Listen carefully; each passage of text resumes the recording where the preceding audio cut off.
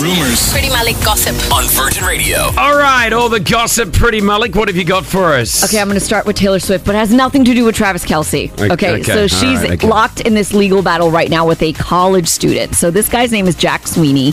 He has been tracking her flights and releasing the information to Swifties. So everyone knows where Taylor is at all times. Now, Taylor's team was really upset about this and basically sent him a cease and desist letter in December saying, "You're stalking her. It's harassment. Stop it." Well, I don't know if that is. Well, exactly. So he's fighting back. He's like, they can try whatever they want. I never threatened her. I'm only taking information that's already available from the Federal Aviation Administration and making it even more available. So you can't really do anything about it. Yeah. I mean, I think he needs to... the Federal Aviation are the guys that probably need to... Not have this information available. Yeah.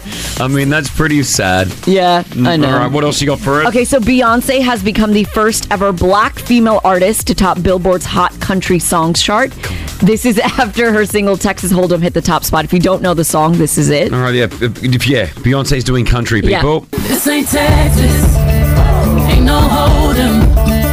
Lay our cards down, down, down, down. Country singers are going, are you serious, Beyonce? Could you not leave our category alone? You've already done all the others. She's taking it all. This is part of her new album called Act 2, which is going to be coming out on March 29th. And speaking of Beyonce, we all saw A Star is Born with Bradley Cooper, Lady Gaga. Yes. Did you know that Bradley Cooper initially developed the movie with Beyonce in mind?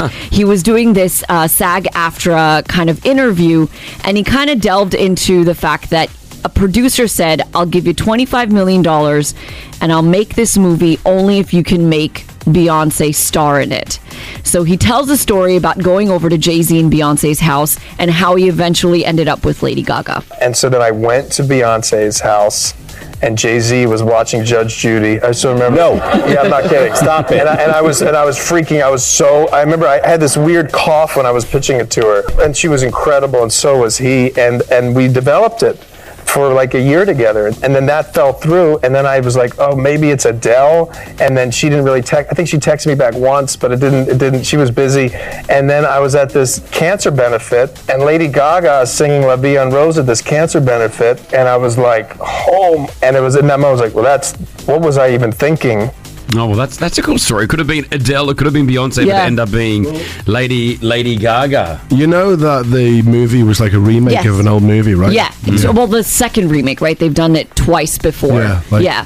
So, all right. Well, there we go. Good movie. If you've never watched it, by the way, A Star is Born. Absolutely fabulous. Thank you, Pretty Malik, as always. Hit us with your tag. Peace out, home fries.